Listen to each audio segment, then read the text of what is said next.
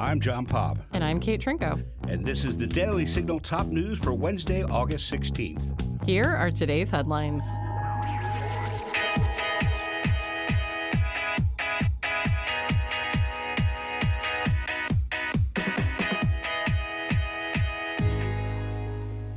Politicians and pundits are weighing in following the fourth indictment of former President Donald Trump on Monday by a Georgia grand jury.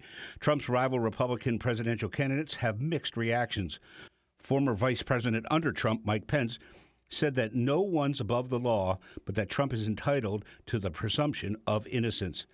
Despite what the former president and his allies have said for now more than 2.5 years and continue to insist to this very hour, the Georgia election was not stolen and I had no right to overturn the election on January 6th, Pence said at an event on Wednesday, according to CNN. Florida Governor Ron DeSantis said that the indictment represents a criminalization of politics. He said they're now doing an inordinate amount of resources to try to shoehorn this contest over the 2020 election into a RICO statute, which was really designed to be able to go after organized crime, not necessarily to go after political activity. Former New Jersey Governor Chris Christie said he felt uncomfortable with the indictment. I think that this conduct is essentially covered by the federal indictment, Christie said. The Heritage Foundation's Hans von Spakovsky characterized the indictment in an editorial for the Daily Signal as an assault on our democratic republic and the rule of law. Von Spakovsky said that the district attorney heading the investigation, Fani Willis, is trying to criminalize free speech and is aiming to create a chilling effect on anyone in the future who might dare to question the results of an election. He said that she is opportunistically trying to further her own profile while undermining faith in our judicial system. Unfortunately, Willis is trying to boost her political career at the cost of justice, the First Amendment, and fundamental fairness in the election process. For that, she should be ashamed. Bad news for Target. Following a decision to showcase LGBTQ Pride Month merchandise at its stores in June, the company's sales have declined significantly, as has its stock price. Tyler O'Neill wrote about this in a report for the Daily Signal today. Target's April 29th to July 29th sales at stores open for at least 1 year dropped 5.4%, including a 10.5% decline online, according to CNN Business. The company cut its annual sales forecast. Target stock dropped 27% over the past year, from $177 per share to $135 per share on market open.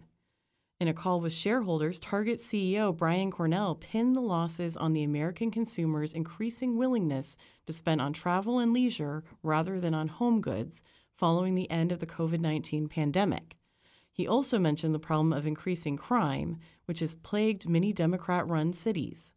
Safety incidents associated with theft are moving in the wrong direction, Cornell said. During the first 5 months of this year, our stores saw a 120% increase in theft incidents involving violence or threats of violence. Backlash to the LGBTQ pride emphasis clearly also led to Target's downturn. Christina Hennington, Target's chief growth officer, admitted that the strong reaction to this year's pride assortment affected sales.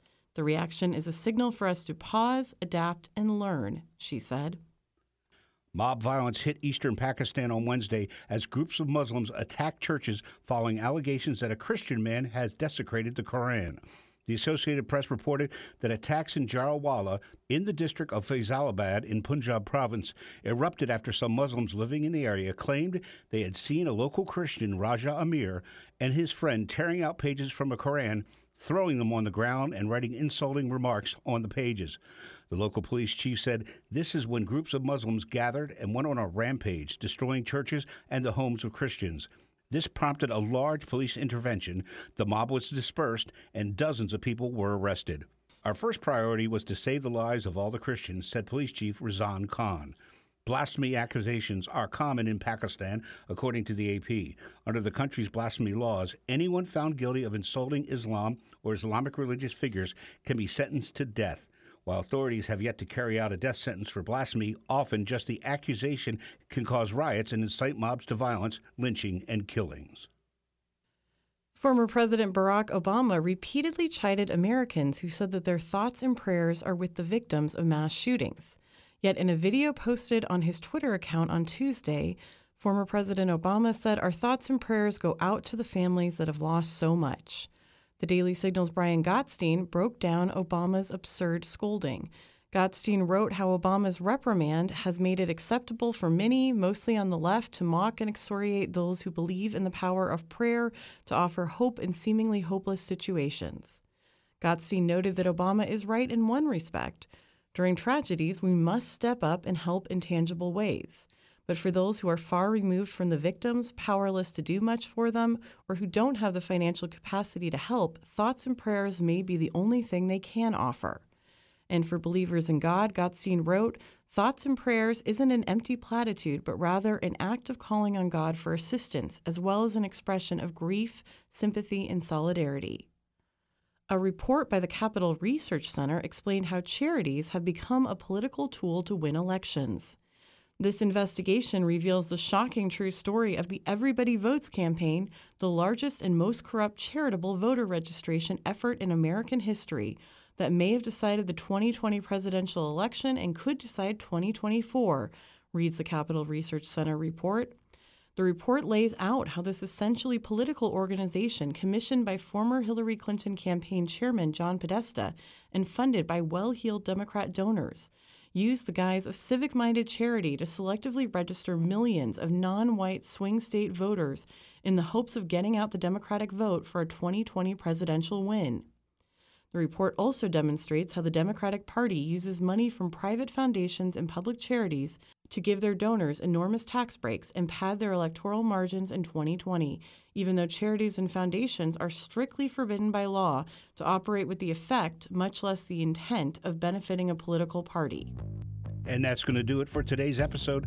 Thank you for listening to the Daily Signal Top News. If you haven't gotten a chance, please be sure to check out our morning show right here in this podcast feed, where we interview lawmakers, experts, and leading conservative voices. Please join us tomorrow for the Daily Signal Interview Edition. Virginia Allen speaks with Republican Senator Joni Ernst at the Iowa State Fair. Also, make sure you subscribe to the Daily Signal wherever you get your podcasts and help us reach more listeners by leaving a 5-star rating and review. We read all of your feedback. Thanks again for listening. Have a great night, and we'll be back with you all tomorrow morning. The Daily Signal podcast is brought to you by more than 500,000 members of the Heritage Foundation. Executive producers are Rob Bluey and Kate Trinko. Producers are Virginia Allen and Samantha Asheris. Sound design by Lauren Evans, Mark Guiney, and John Popp. To learn more, please visit dailysignal.com.